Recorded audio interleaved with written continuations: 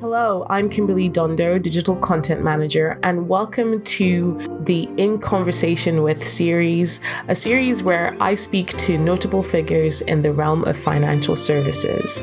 Listen as they share their personal journeys, thoughts on the industry, and advice for aspiring advisors. In today's episode, I'm joined by Tom Selby, Head of Retirement Policy at AJ Bell. So thanks for joining me today, Tom. Hi, Kim. Thanks very much for having me on. So Tom, can you give us a bit more of a background for those who might not know you about how you got started in financial services? Yeah, sure. So I'm sure there's plenty of people listening who won't know who I am. So yeah, my name is Tom Selby, Head of Retirement Policy at AJ Bell, as you said. So my background and my introduction to financial services was actually through money marketing. So I went straight from university into trade journalism. So I was a reporter at Professional Pensions magazine initially for a year, and then I joined money marketing, I think in 2009 or 2010, where I was specialising in pensions, and then became news editor a few years later. And then in, I believe, 2016, I joined AJ Bell as a senior analyst, and I've been working for AJ Bell ever since. So partly leading our kind of external communications on pensions and retirement issues, and partly more recently engaging and liaising with policymakers in government and regulators to hopefully try to get some sensible retirement policy through, and to make sure that new changes coming down the track aren't too painful for savers. So that's kind of me in a nutshell. Yeah, it's quite interesting to hear you make the shift from kind of journo to working within pensions and policy making, which is very cool. But I know that before we discussed a little bit about finfluencers before we started recording, and that is kind of the basis of this podcast today. And I know that you said that you don't quite understand this space, but I would consider you a minor finfluencer of some sort, in terms of like your Twitter following and your engagement on Twitter, with brands and stuff like that they tend to look at influencers for people who get the most engagement and stuff. And your posts do generate engagement. The articles that you've written for us also generate engagement as well. So I feel like you do have kind of a background within that. And I wanted to talk about this because it's something that I have found quite interesting over the last couple of months, because there's been a lot of talk about how there needs to be regulation for financial influencers. I wrote something recently about, if you go on TikTok, there's under the investment hashtag or financial education hashtag, there's billions of views there. So there's people going to these places to get information, whether it's good or bad. That is that's up for debate, I guess. But what are your thoughts on whether the whole debate around regulation and finfluencers? So firstly, thank you. I don't think anybody's ever described my move from trade journalism to a pensions company as cool. So I think it's fascinating. I'm going to pocket that for my CV and move on. I think, I agree. It is an interesting and incredibly fast-moving area of financial services. Where I'm not sure where I come down on it yet in terms of whether it's going to be a net good for financial services in the UK, for savers in the UK, and for investors in the UK, or a net bad. I think there are some fairly obvious things that would pop it in column A, so potentially being good, and a few fairly obvious things that would pop it in column B, so potentially being bad. If you think of the column A part, so you mentioned the number of views that a lot of these posts will get. So the reach of social media is incredible and almost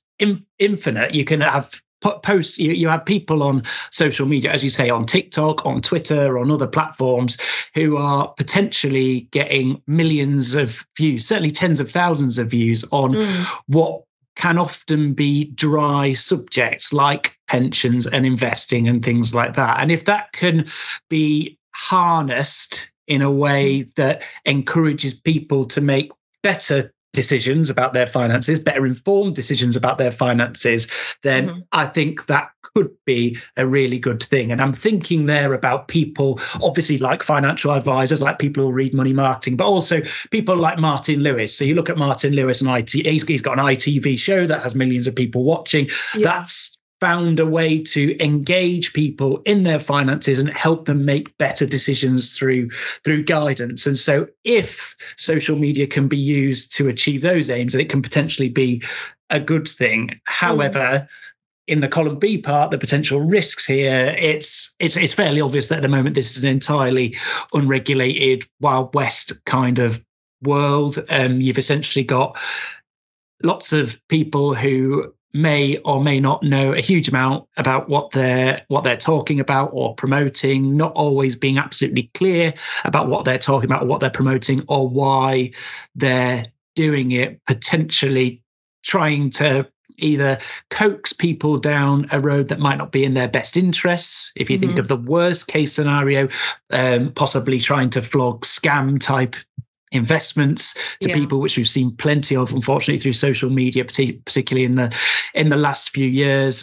Clearly, if that's what becomes the dominant narrative around social media, then it's potentially a bad thing. And you've got a regulator sat in the middle trying to figure out how all this works. And you've got to remember that in terms of how quickly social media has taken off, and some of those platforms that things like TikTok, that's a nation platform. I think it's only really, to my mind, been a thing in the social conscience for maybe a couple of years, 3 years or something like that. And the regulator is, in essence, is kind of sprinting to stand still with this kind of stuff. And frankly, I think a lot of people across the industry are sprinting to stand still as well. And I'd include myself in that. Yeah. Well, I mean, as someone who you've talked about how you are speaking with, in terms of creating policies, well, mostly to do with pensions, do you have any idea or any opinion about how regulation could be enforced upon these platforms or the potential financial influences that are on these platforms? Yeah, with great difficulty, I think is the honest answer. And I think what we saw from the FCA recently, I think it was a couple of weeks ago now, where it was the FCA was saying it was engaging with the Advertising Standards Agency to try to provide more information to social media influencers to make sure that they're not flouting existing regulations, which might be the case, but B, if they fall outside of those regulations, so for example, an unregulated social media influencer promoting an unregulated product or something unregulated, or giving information in an unregulated environment, that they make sure that they're doing it in a way which doesn't risk harming those individuals. Now, I think that's a good initiative from the regulator. It's a good way to do it, but it also kind of sums up the challenge there, in that because you've got so many people, potentially anybody around the world on social media, who could at any point in time say something or post something which may or may not be deemed a financial promotion or may not be deemed financial advice. And many of those people won't even be aware of financial advice regulations.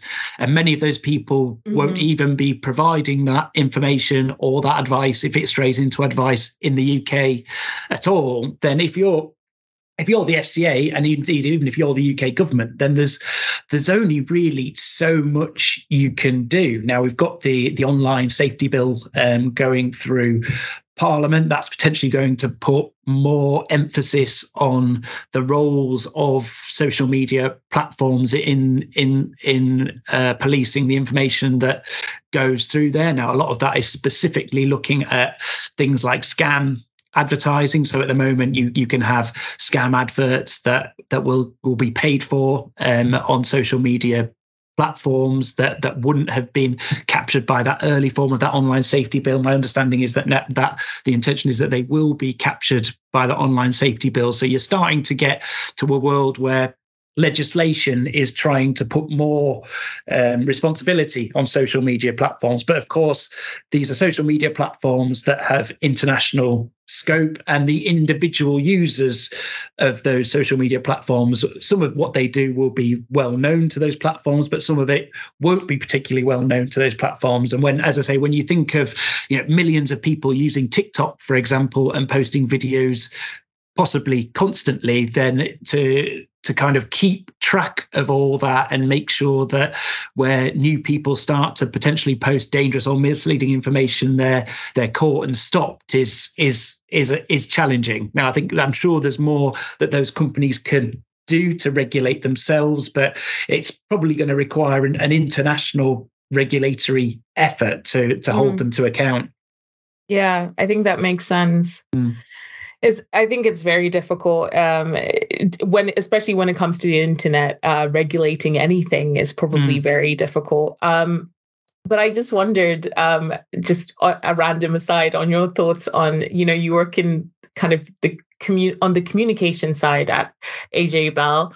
Has there ever been a point where you've considered using one of these financial influencers with a great following? I mean, obviously you have your own mascot that has its own following. But is that anything, do you think that might be something that AJ Bell or companies similar to yourselves might do in the future? So I'm sure it is something that all companies will look at some point or another. If you look, it feels slightly old school to say this now, but if you look at podcasts, for example, so you have plenty of financial services advertising is done through podcasters and things like that. I think that, and in terms of using, I guess an influencer, it's just another platform to potentially promote information and your services to people. So it wouldn't be surprising to see financial services companies using the right type. If there's an influencer who has the same that's aligned with their brand dynamics and all the rest of it, then clearly you're going to get advertising going down that route. I think that makes perfect sense. And that's just where we are in 2023. It's a brave new world, and as I said at the start, it's something that I'm having to run to catch up with as well. But that makes sense. I think from a firm perspective, I think the real danger here in terms of financial services influencers or finfluencers isn't with regards to highly regulated FCA companies promoting their services through an influencer where there'll be huge due diligence.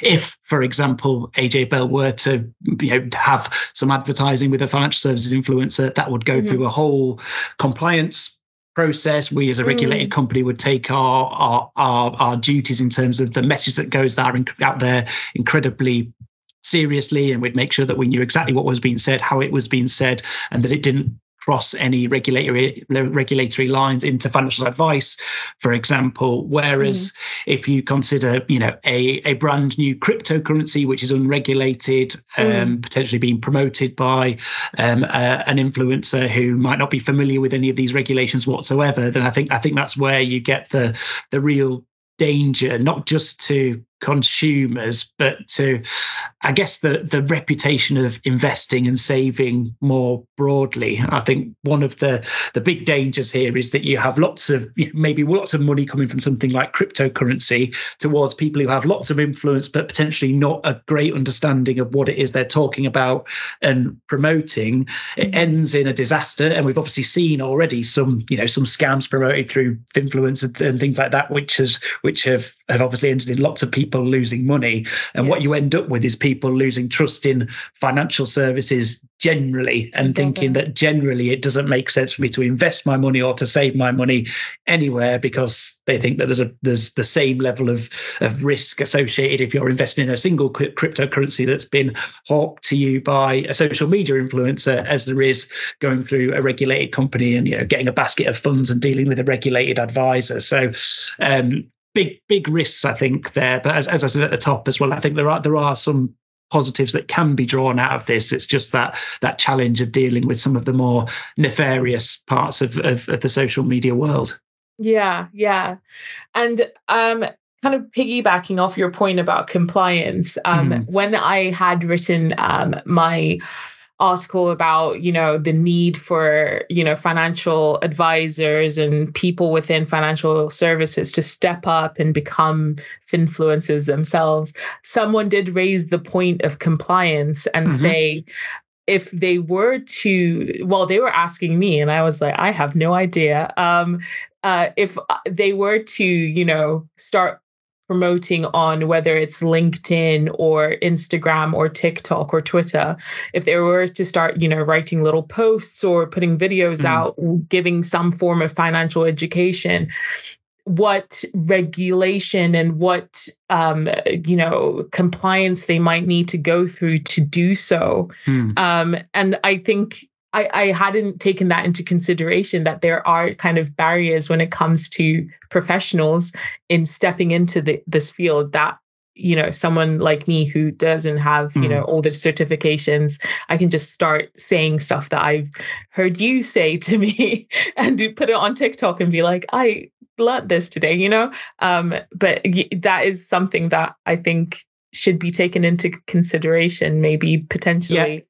Yeah, I think that's a really important point. So I think there are two parts to this as far as I can see it. So I think the first part is what the FCA is trying to do with its work with the ASF, with the Advertising Standards Agency, in terms of trying to make sure as many social media influencers, those and people who are generally promoting either products through social media or ideas or giving information through social media, understand what their responsibilities are, and actually the fact that there are potentially tens of thousands of people who might take action based on the information that they give, and so to understand that they need to keep that information as accurate as possible. So that's part of it. But I think the other part of this is that to ensure that, I guess, the battle for engagement of people and the battle to get as much useful information and guidance to people as possible isn't dominated by people who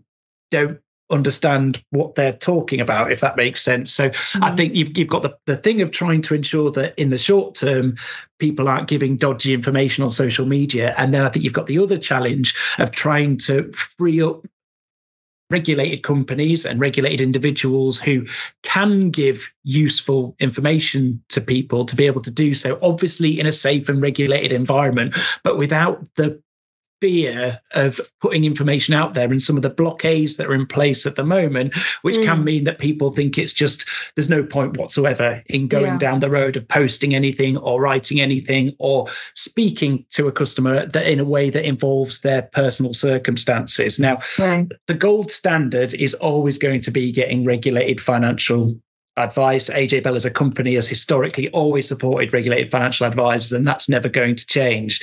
But you're always going to have, we all know there's a huge advice gap in the UK. And for those who can afford to and are willing to pay for a financial advice, that's great. For the millions of people who either choose not to get financial advice or can't afford financial advice, the route is going to be guidance. And the question is whether we want them to get that guidance from regulated companies who know what they're talking about, or from the potential wild west of social media, where you've got people who potentially who might not have their best interests at heart and crucially aren't covered by regulation. So I think we've got a review of the advice guidance boundary about to kick off. I think as that review moves forward, and it's going, that review we're expecting to take years. It's not going to come up with a quick fix solution over the next couple of months. But the aim, what the central thing I think everyone has to have focused in their mind as that review goes forwards is this battle for engagement with people and ensuring that people are getting accurate information from the best possible sources, and those people who are regulated and who hopefully know what they're talking about and have customers' best interests at heart are able to communicate in a way that's as efficient as possible, rather than people turning to someone on TikTok who potentially doesn't have their best interests at heart, as I said, and perhaps doesn't have the most up-to-date and accurate information at hand either. Yeah, those are very good points.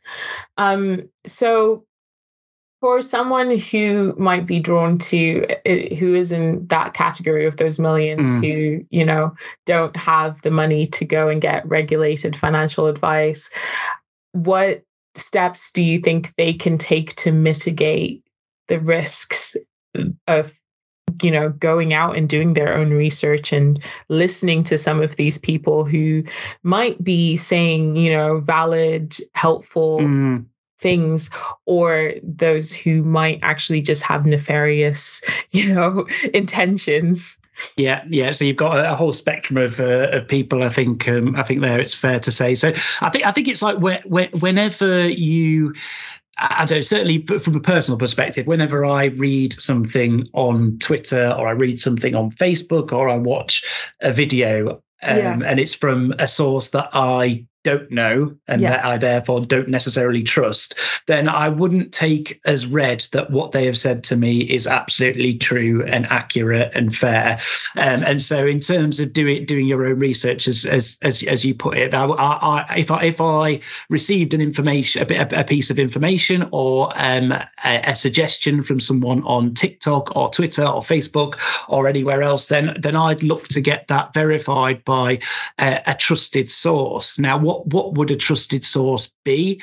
So it could be something like Money Helper, for example, in the financial services space. So that's the guidance service provided by government. I think generally, if you're dealing with a regulated company, then you should be able to trust that the information that it's providing is accurate, because they'll have the FCA holding that company's feet to the fire in the way that an unregulated company might not be. And of course, for those who choose to and can afford to, then financial advisors offer a great way to kind of cut your way through this mud of misinformation and to understand what your financial options are. Now, clearly, that's not going to be an option for everyone. As I said, not everybody can afford financial advice, but for those who can, one of the many benefits of getting financial advice is being able to pick through what's true and what's not true, what's useful and what's not useful, and come up with a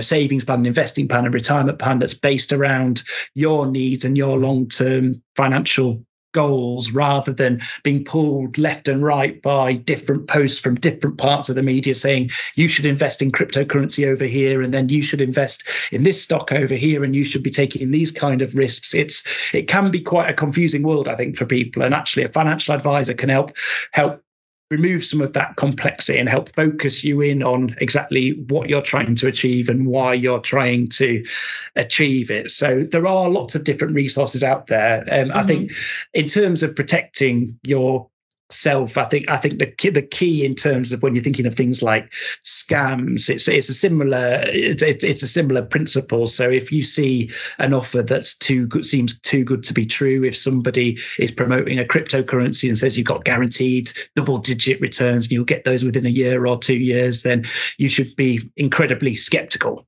about offers like that. And if you've got any doubt whatsoever, then obviously don't part with your money. Yeah, I think I had this conversation before, and I think most people who kind of turn to cryptocurrencies, the problem is that they are people who want instant gratification, because we are in a society where we have instant gratification. So it's like, I want to be rich now. You tell me how to do that. That's literally some of the adverts that I see, is that, do you want to make 6 figures a month? now. And then it's sad. Some people do fall for that. Some people aren't skeptical. It's an interesting thing as well. Certainly whenever, so I still, for my sins, play football on a Saturday afternoon, and that's quite an interesting place to end up talking about work, because when you play football, you've got people who from bin men to hedge fund managers to all the rest of it all meet together after the game, and you have a few beers and you talk about things. And whenever my job comes up, I'd say the most common thing that I'm asked by people who take any sort of interest whatsoever in pensions and investing and things like that is, where should I invest my money to make the most money now? Which obviously is not something that I have the expertise to tell them about, and B, is completely the wrong way to approach this. You need to be focused on your long-term goals and having a balanced portfolio and taking risks that you're comfortable with and all the rest of it. But I think there remains this thing that people, I think, whether it's a behavioral thing, I'm not sure, but people want to be told, invest your money here and you will get this amount at the end of it. This is what will deliver you the highest returns. And of course, if anyone knew that, then they wouldn't be speaking to you about this stuff. If anyone on TikTok knew the next cryptocurrency that was going to deliver you 1,000% returns over the next 10 years, they wouldn't be telling you about it. They'd be investing it themselves. Yeah. But I think also there is that perception that, there are people that do know those products that will give them quick returns. It's just like some hush-hush secret high society thing that's being hidden from, the everyday man. And I think that's maybe part of people's perception of why they think that investment can be a short-term return. Because there are some success stories that are like that. I think the other thing I'd say, particularly when it comes to people promoting investments, is anyone who claims to have any degree of certainty about what the future holds, I would say is a huge red flag always. So whenever someone is promising a guaranteed return, whenever somebody says this, investment X or cryptocurrency Y is guaranteed to be the next big thing, that should immediately set off alarm bells in your head, because anyone who has that kind of confidence is most likely a shyster who's trying to flog you something which is either doesn't exist or is almost guaranteed to end up making you a big loss or earning them huge fees over the short term. Yeah, no, definitely. I would say that the same thing. And especially because I think even Warren Buffett has said, he has no idea where things might go. Yeah. So if someone like him, who has been so prolific and so successful, doesn't know, then I think you should listen. But finally, what are your thoughts on the long-term implications of the rise of influencers? Because like you said, the idea of regulating them and even regulating the platforms that people use seems very difficult, because it has to be an international thing. So first of all, every country has to come into agreement, which from history is pretty impossible. So what do you think will happen in the future? It's a really good question. I don't know the answer, in all honesty. So it feels to me like this. Everything in terms of what's happening, the proliferation of social media, clearly not a brand new thing, but the speed with which it's developed, particularly over the last few years, is quite frightening. I think. I think there are.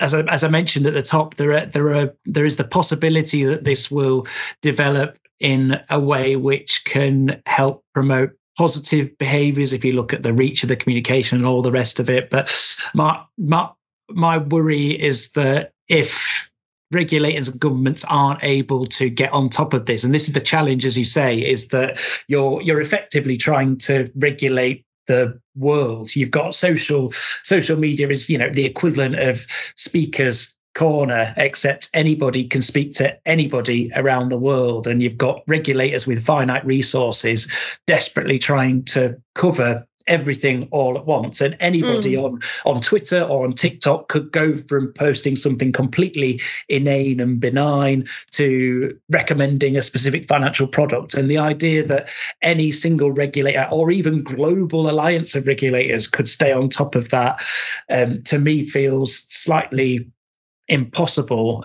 So that with those opportunities in mind, I am fearful that unless in some way regulators and governments are able to get on top of this, that the financial influencers who possibly don't have savers and investors' best interests in mind may win the engagement battle, and will end up with more bad news stories of people losing their pensions or making bad decisions based on a recommendation from someone on TikTok or Twitter, or has been scammed because of this. I think we're going to see more of that in the coming years as regulators and governments try to get to grips with it. So I hope I'm wrong. I hope that there's a more positive future and a more positive role for influencers out there. And I can see a situation where that becomes the case, but it's challenging at the moment, and it's a question of whether or not those people who have influence are using it in a sensible and a compassionate way, or if they're using it just to line their own pockets. Yeah. Unfortunately, I think the latter is usually the case.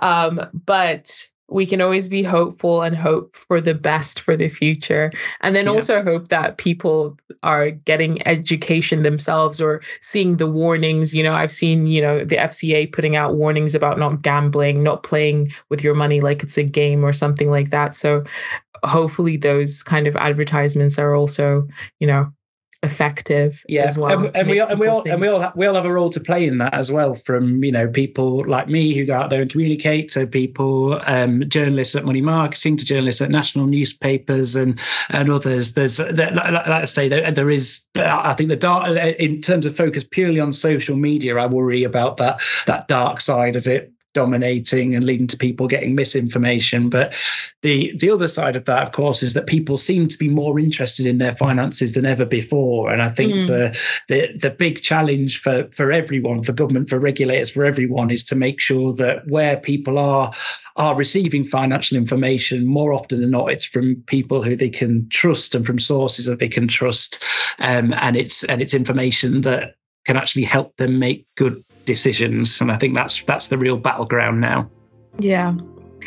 Well, thank you so much for speaking with me today, Tom. I really found this conversation fascinating. Like I said, it's something that I'm passionate about. So yeah, thank you. Thanks, Kim. Cheers. Thank you for listening to In Conversation With. We do hope that you enjoyed it. Please do keep up to date with all our new releases via Podbean, Apple Podcasts, Spotify, and everywhere else you get your podcasts from. You can also keep up to date with all our new content published on the Money Marketing website, as well as our print edition Money Marketing magazine. So make sure to subscribe. Follow us on Twitter, LinkedIn, Facebook, and Instagram. See you next time.